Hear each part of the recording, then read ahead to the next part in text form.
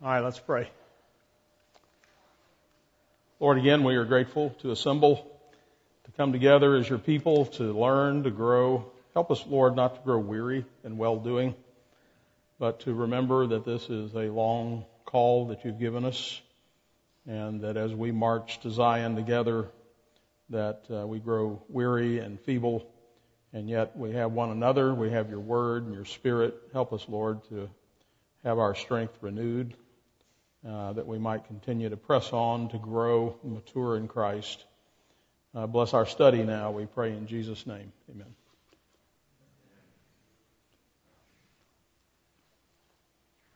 Amen. This is continuing really our third lesson on abortion rights, and this is our sixth lesson in this series on choosing sides, and again, working through Nancy Pearcey's Love Thy Body, which is, again, I've basically redacted and edited a little lightly some of her stuff and then added some of my own thoughts as well. Abortion rights are presented primarily in our day as women's rights. Remember, whoever defines wins in any conflict, if you could define the terms. So we have terms like pro-life, and not pro-abortion, but pro-choice. Isn't that sounds much more attractive, right? And so you want to choose labels and words that help promote your cause and make it more winsome. And so that's what's going on with terminology. If you're for women, according to this view, then you are automatically for a woman's right to choose. After all, they say, it's her body, and she should have reproductive rights over her own body. But what if it's not her body to do with as she pleases? And what if there is another person involved? Do they have rights as well? And where do rights come from anyway? So are you for or against women? If you buy what the feminists are selling, and that's why, by the way, these movements are tied together, what they're selling, then approval of abortion is simply the next logical step. If you're for women, you're for the right to choose abortion. But if every woman is created in the image of God, and if every child is formed by God in the womb, and if we were created to love God and to honor God with our bodies, and if every human being has an eternal soul, and if in the end we are all accountable to God, then being for women would mean being against abortion, including but not limited to all the little girls that are aborted. What I'm about to talk about is hard, but unfortunately, it's necessary. The euphemisms and political slogans of our day attempt to gloss over the hard realities of both history and current events. They show a phony facade, but leave out the heart-wrenching and painful realities. The Christian church has to face these realities if we are to also have the opportunity to present the gospel, the good news of hope. The early church wouldn't have been successful in overcoming abortion if it hadn't at the same time promoted very high views of women. Because of Christianity's opposition to abortion, modern critics portray it as hostile to women's rights. But surprisingly, in the early church, it was the church's opposition to abortion and infanticide that made it especially attractive to women. Here's why. A culture that practices abortion and infanticide is a culture that demeans women and disrespects their unique contribution to the task of reproduction. It's interesting, I just thought about this, how evolutionists argue that they talk about the selfish gene and the survival of the fittest, that really what drives the evolutionary process is that everything wants to reproduce and live. And yet that same group of people is very supportive of abortion, which is very much puts a stop to the idea of reproduction and survival. This view of women objectifies women as sexual objects to be used. It devalues them as persons and turns them into objects to be used. Abortion is an attempt to eliminate the inconvenient consequences of using women in that way. At least that's one of the primary reasons. It doesn't treat women's ability to gestate and bear children as a wondrous and awesome capacity, but rather as a liability and a disadvantage. To what? It doesn't value and protect women in their childbearing capacity, but rather it seeks to suppress women's bodily functions using toxic chemicals and deadly devices to violently destroy the life that's in her. And so it turns out, of course, that there are two bodies at stake, and abortion expresses a disrespect for women's bodies as well as the babies. That disrespect was common in Roman society at the time of the early Christian church. Rodney Stark, a sociologist of religion, writes, "The Greco-Roman world was a male culture that held marriage in low esteem." And that's what we have happening again in our own culture. It also held women in low esteem, expressed partly through a high rate of abortion, which was a huge killer not only of children, but also of women during that period. Infanticide was widely practiced as well. In fact, leading thinkers of the ancient world, Plato, Aristotle, Cicero, recommended infanticide as a legitimate state policy. During Roman times, it was not uncommon for infants to be killed as a form of birth control. It was not a crime, as newborn infants were viewed as being, guess what? Not fully human. Most of those babies, by the way, were girls. In fact, it was rare for a Roman family to have more than one daughter. Historians have uncovered a letter written in the 1st century BC by a Roman soldier to his pregnant wife back home saying, quote, if it's a boy, let it live. If it's a girl, expose it or leave it to die. In this context, the Christian church stood out for its high view of women. By prohibiting abortion and infanticide, it showed that it cherished the female contribution to bringing new life into the world, treating it as something worthy of respect and protection. Little girls were not to be thrown down the sewer, but loved and cared for as much as boys. And so the early church, early Christians went beyond simply condemning abortion to providing actual alternatives, rescuing and adopting children who had been abandoned. It was common just to leave them on the street, leave them under the bridge, let them, again, be exposed. Today, as in ancient times, abortion and infanticide are practiced primarily against baby girls. Sex selection abortion has created a surplus of men in several nations, from China to India. And like so many things, when we think we're wiser than God, the unintended consequences are starting to come home. What do you do with a nation of young men who don't have enough women to go around? What do you think happens? Well, you're right. And worse. Girls are also more likely to die from malnutrition and neglect. Adult women are subject to violence and death at the hands of husbands and other family members. The United Nations estimates that 200 million women are demographically missing. In other words, if you just look at demographics, there should be that many more women than there are. Some have labeled it gendercide. A documentary on the issue says The 3 deadliest words in the world are, it's a girl.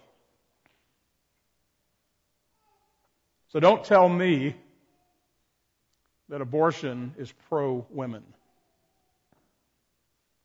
The world desperately needs a biblical view of a woman's worth. In the early church, women were also drawn to Christianity because of its biblical sex ethic.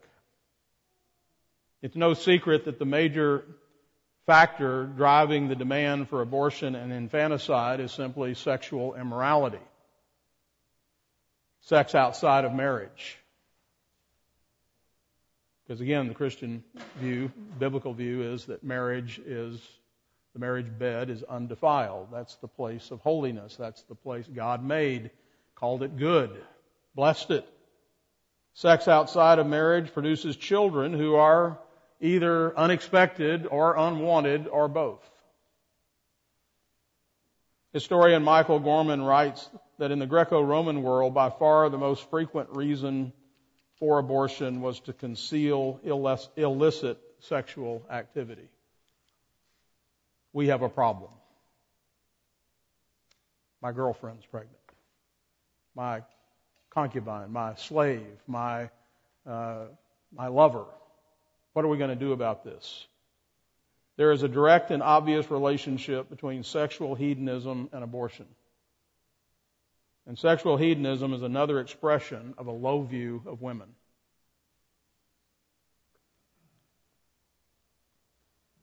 I'm going to resist chasing some rabbits here.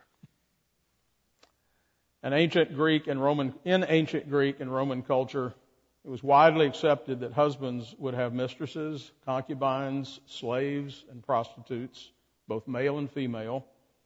An ancient Athenian saying was, quote, "Wives are for legal heirs, prostitutes are for pleasure." In Rome, the taxes collected from prostitution constituted a significant portion of the royal treasury. We see that in our own nation. You know, when the government gets involved and they start making money on an operation, whether it's legalized drugs. My sister showed me a photograph. She lives in Illinois. And when they legalized pot, she said, where our business is located, right next door, there was a place that opened to sell legalized marijuana. And she sent a photograph. I think I have it on my phone. The line went for blocks of people lined up to buy it. And then she said, somebody showed us a receipt. And it was like for $220 that they purchased, and $80-something of that was taxes. So do you think we're going to get more of that or less of that? So, of course, I'm sure it's going to all go to help pay for public education. So, promiscuity was even held to be divinely sanctioned in the ancient world. By contrast, the church fathers wrote sermons urging husbands not to have sex with slaves or prostitutes. These practices were not easy to eradicate. They had become so ingrained in the culture that everybody's doing this. It was just considered, it had been normalized. In the 4th century, John Chrysostom was still preaching on why it was not okay for married men to have sex with their slaves. An ancient Christian treatise on the sufferings endured by married women included, quote, the humiliation of being replaced by servants in their husbands' affections. And what about the humiliation of those female servants who were coerced into sexual slavery? In Roman culture, now again, I've said this is not easy to talk about, but we need to talk about it. That's the problem. Church we've been our own version of Pollyanna. We've been afraid to talk about these things, and that's a good bit of the problem. In Roman culture, sexual violence against poor and powerless women was widely accepted because they were regarded as social non-persons, and they were not thought to have any legal rights that could be violated. They're your property. And beginning in the 5th century, Christian leaders finally began to wield enough political power and influence to pass laws against sexual slavery. The church fathers called it coerced sin. going to make you sin.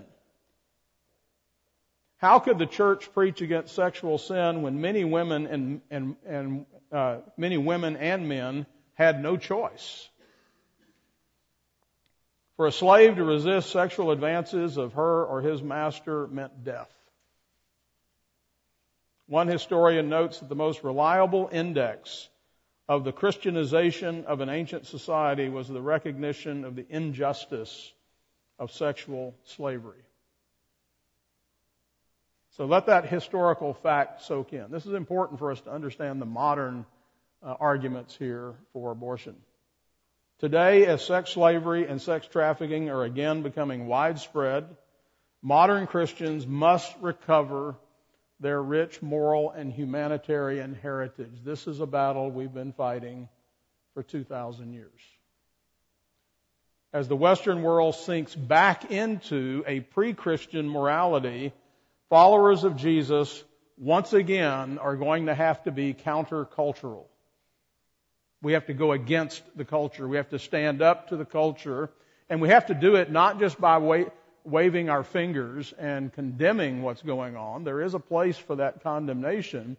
But what's going to be most important is for us to present to the world a picture of love and hope and grace and reaching out to those who are needy, the children, the mothers. We have to do that. That is winsome. That is the gospel. And so, in what other ways was Christianity attractive to women? In ancient culture, many marriages were simply not love-based. Spouses were selected to deny to things like social status, property rights, legal heirs, and so forth. In sharp contrast, the New Testament taught men to do what? Love your wives as you love your own bodies. That's a radical position. The husband's headship was redefined as what? I'm the boss, I'm the king, I'm the ruler. No. It was redefined as self-sacrifice, modeled on Christ's sacrificial love. Husbands, love your wives as Christ loved the church and gave himself for her. Men were not to abandon their wives through divorce. They were not to abuse their wives physically or emotionally. Colossians 3:19, husbands, love your wives and do not be harsh with them. Husbands were positively commanded not to seek out slaves and prostitutes for sex, but instead to keep up regular sexual relations with their wives. 1 Corinthians 7:5, do not deprive each other except perhaps by mutual consent for a time so that you may devote yourselves to prayer, then come together again. To the shock of the ancient world, the New Testament taught that men, not just women, were to be faithful to their spouses. This was new. Christianity stood out as radically different because it taught that a husband actually wrongs his wife by adultery.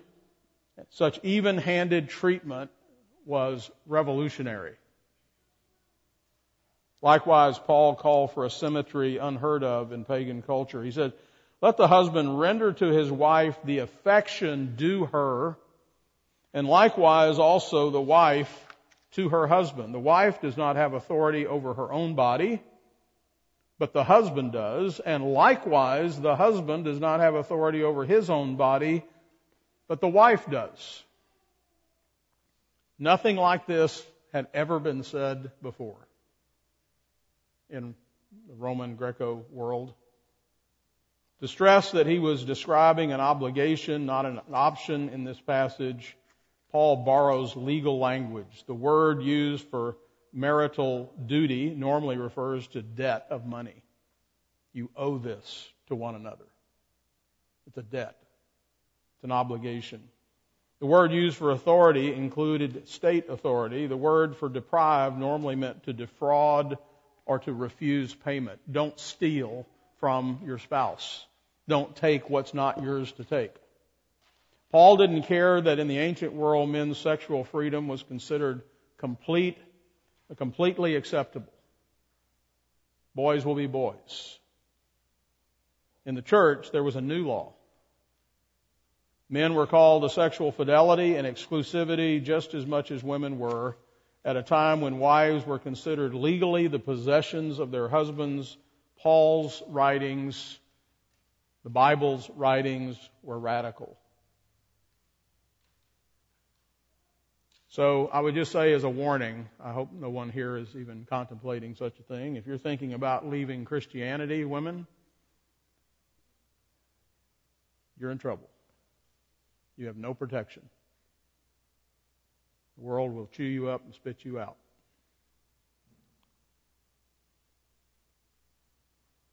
By elevating the status of women, they delivered a severe blow to the double standard that was the pre-Christian or pagan norm. And by keeping sex within marriage, the biblical ethic drove down the demand for abortion and infanticide. Children were born into families committed to loving and caring for them. You say, well, I know some Christian families that's not true. Well, of course, there are many. The church is made up of what? Sinners. And some are really broken, and some track in and bring a lot of pagan ideas and notions with them.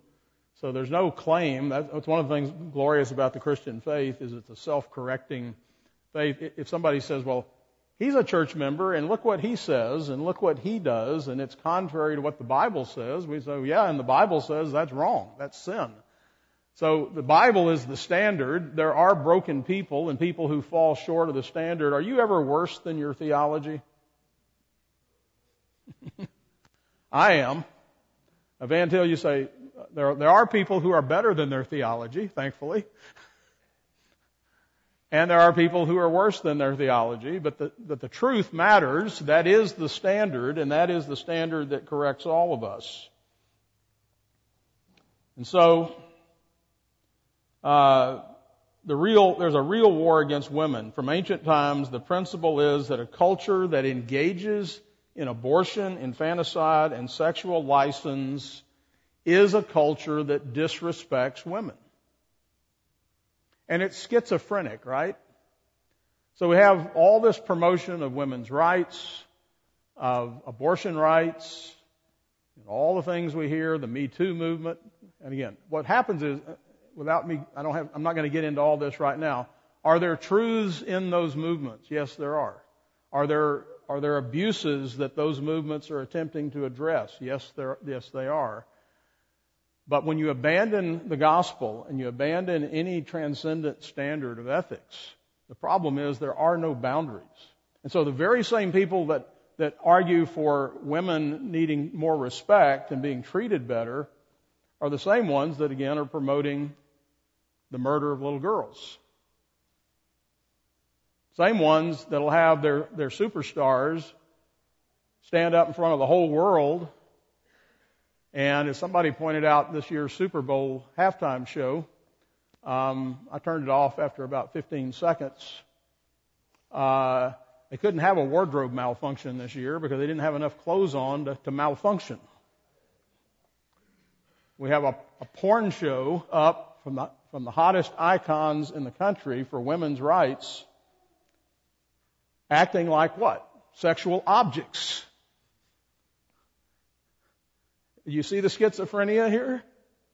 You see it's crazy? They've lost their minds. And then they look at you like you're the one that's nuts. That was a rabbit trail. Excuse me. So, at first sight, modern societies may seem to contradict that principle. After all, Western culture accepts these practices, yet women have greater rights and opportunities than anywhere else in the world. But at what price? Economist Jennifer Roback Morse writes, "Here is the bargain we professional women have been making. To achieve higher levels of education and professionalism, women are required to suppress their fertility with birth control, to neuter themselves with toxic chemicals, with toxic chemicals during their peak childbearing years. The World Health Organization classifies hormonal contraceptives as a, quote, class 1 carcinogenic, that is a substance known to cause cancer in humans. Since all contraceptives have a failure rate, when women then resort to abortion as a backup or the morning after pill, According to the statistics from the Guttmacher Institute, about half of the women getting abortions claim they were using contraception during the month that they got pregnant. To avoid being derailed from their education or career path, women are urged to, quote, meet their sexual needs through casual affairs without emotional commitment. Reporter Hannah Rosen writes approvingly that during college, quote, women benefit greatly from living in a world where they can have sexual adventure without commitment and where they can enter into temporary relationships that don't get in the way of their future success. The problem is that when women are finally established in their careers, many are finding that their fertility has declined, sometimes damaged by sexually transmitted diseases, and they are no longer able to have the families that they want. At that point, they are subjecting themselves to invasive, expensive, and often disappointing fertility treatments, or turning to morally problematic practices such as surrogacy. When they do get pregnant, women who have had abortions are more likely to suffer complications such as premature birth, so that their babies spend months in the neonatal intensive care unit if they live. Note, many contraceptives as well as fertility treatments result in the abortion of babies. Many women, including Christian women, are ignorant of these facts. It is essential that we are all properly informed on these matters and that we not simply make assumptions or believe everything we're told. Please find a competent Christian physician, pastor, others who can walk through these questions and issues so that you know for sure that what you're doing is not inadvertently or ignorantly aborting children. The devil lies. Now, we're going to come back to this topic in some future studies, but I wanted to hit that at this point. Now, regarding the church, it is crucial that the church once again becomes known as the place that values women. Rejecting abortion is a way of expressing respect not only for the child but also for the mother. The church should strive to be known as a sanctuary for those wounded by the callous cynicism of the abortion culture. We've all seen some of these undercover videos of Planned Parenthood where they're joking and laughing about abortions and selling baby parts. That's how they think of this. It's called the abortion industry for a reason. Women who've had abortions are often afraid to even talk to Christians about it. So what message is the church sending women that many are afraid of reaching out to those who should be most equipped to help them? As John Piper says, quote, the gospel teaches us how to live, but it also rescues us when we fail to live the way that we're supposed to live.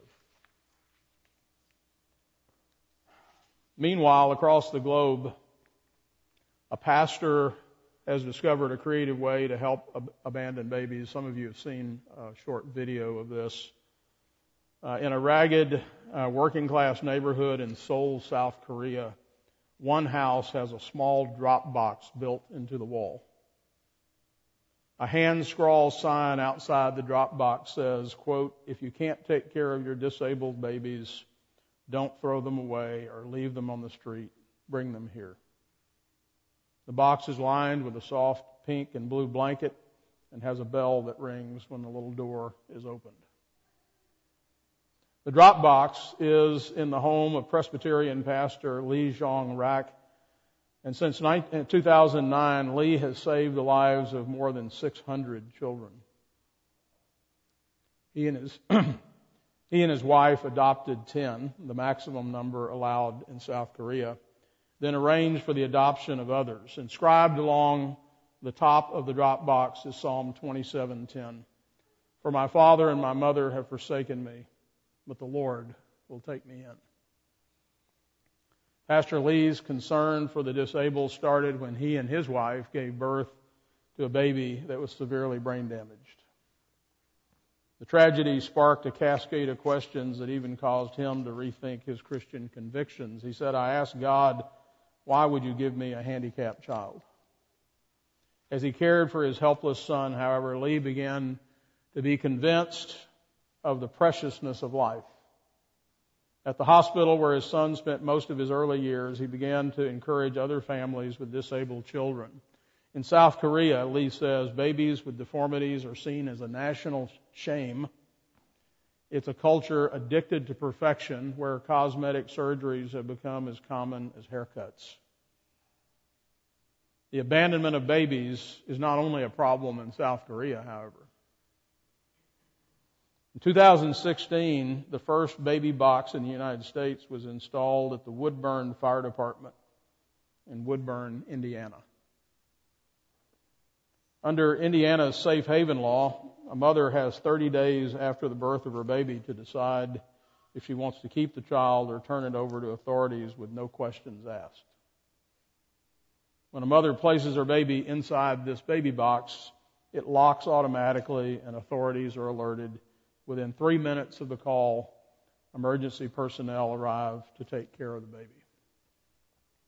Appropriately enough, it was a woman who was herself abandoned as an infant who founded the Safe Haven Baby Boxes organization, which is now sponsoring additional depositories in other states for mothers who are in crisis. Monica Kelsey says, quote, "As a child who was abandoned by my birth mother 2 hours after I was born, I am honored that Christ has me spearheading a program that will save the lives of abandoned children." In the ancient world, Christians were distinctive for their, what we call, humanitarian efforts. Taking care of babies and slaves, of widows and orphans, of the sick and the elderly, of the unwanted and the abandoned. And I want to just say something about this. I've thought about this a good bit lately in a number of contexts. But we have got to abandon this dualistic notion of spirituality versus the material world. Remember this dualism, this two-story, upper story, lower story idea. God made us body and soul. And if you want to do something spiritual, if I say, how's your spiritual life? Almost inevitably, when I ask that question, someone tells me about their Bible reading and their prayer life, which is good. That is a part of your spiritual life. But what if somebody says, I started volunteering to work for Heartbeat. I help a single mom once a week by watching her baby for a few hours so she can have a break. I go out and help get diapers. Is that your spiritual life? Oh, yes. Every bit as important as praying and reading your Bible is living out those prayers for people, in service to people, and in loving them, right? Which is what? The greatest commandment. Read the Bible, love God, love your neighbor. How do I love my neighbor? Well, how did God tell you to love your neighbor? You want to love God? Then do what He says toward your neighbor. That's spirituality. Spirituality is not up there somewhere floating in the clouds. Spirituality is right in front of you. It's doing the dishes. It's helping. It's serving. It's finding those who are needy, who can't help themselves. Or maybe who just won't help themselves because nobody's ever taught them any better. They're ignorant. Sometimes they're foolish. They're certainly sinful. Do sinners need rescuing? That takes grace. Yeah, but they dug this hole themselves. They shouldn't have been out doing this or that. You're right. They shouldn't have been. Now look. Now what?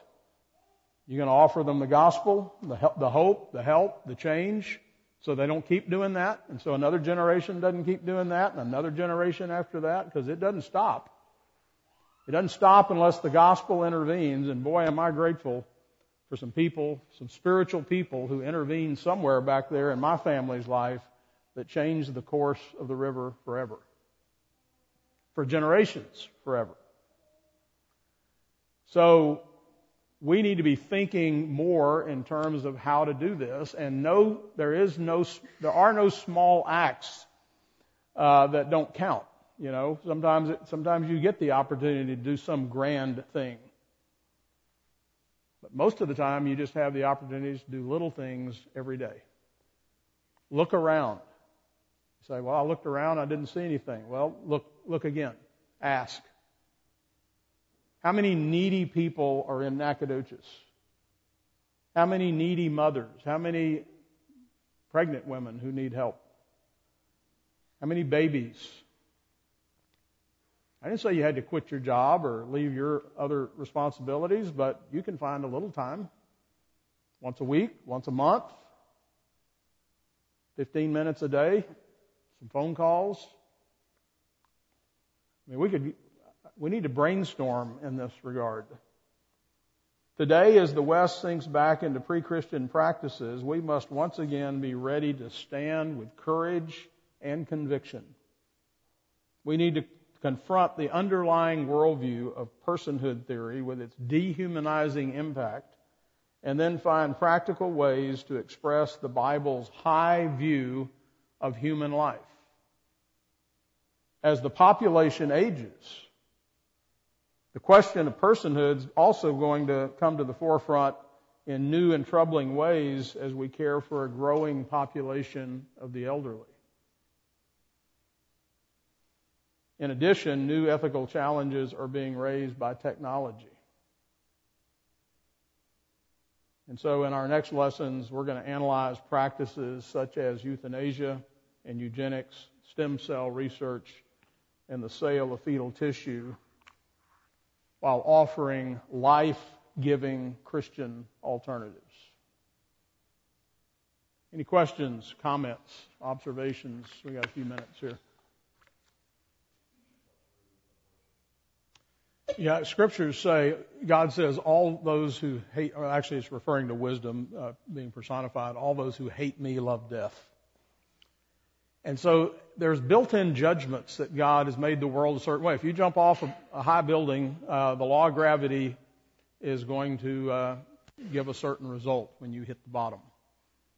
There are just certain facts. I was reading a book this week on wood turning, and I think Steve about the guy said, if you're dealing with a motor, if motor's is a half horsepower motor, a half a horse is stronger than a whole person, and if you try to compete with it, it will win. So don't do that.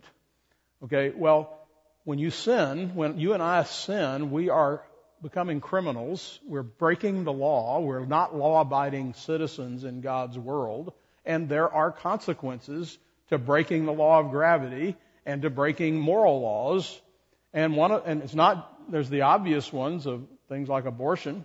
We got to cover up, clean up our sin, right? We don't want the consequences of our sins, and so now we're going to fix that. We don't want the inconvenience. We don't want to have to self-sacrifice. So when we have a child that's got a problem, we want to get rid of that because that's going to be difficult.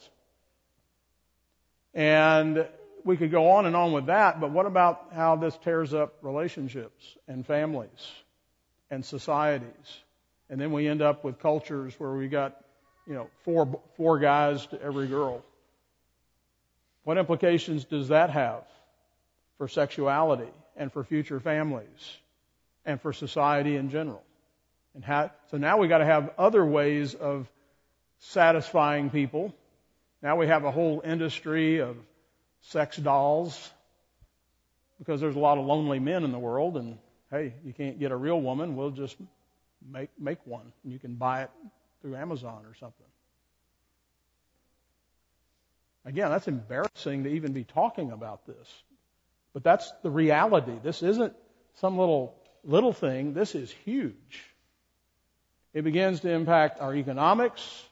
Let's go back to what Tim was just saying here in Europe, where this is way ahead of us in terms of the population issue not replacing. And so now when you go to vote, You have one group of people who's young people primarily who want the government to pay for their education, right, and their health care and their vacations. And we want all the tax dollars to come to us because we're young and we need these things.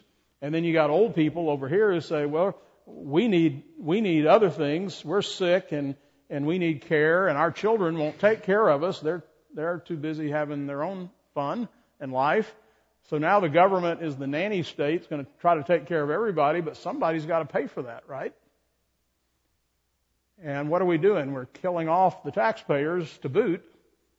And so now the economic pie is getting smaller, not bigger, but the demands are getting bigger. Does that sound like a recipe for social conflict? War? We could go on and on. God made the world to operate on His terms, not our terms. And when we decide to do it our way, it's a mess. That's a gross understatement. Anybody else? All right, let's pray. Father, we thank You for instructing us, for giving us a high view of humanity made in Your image, of women in particular. Help us to love our women, to respect them, to honor them, and help us to reach out to other women in this community who are needy, who are abused or taken advantage of, who have sinned in some cases themselves, who have trouble, who are afraid.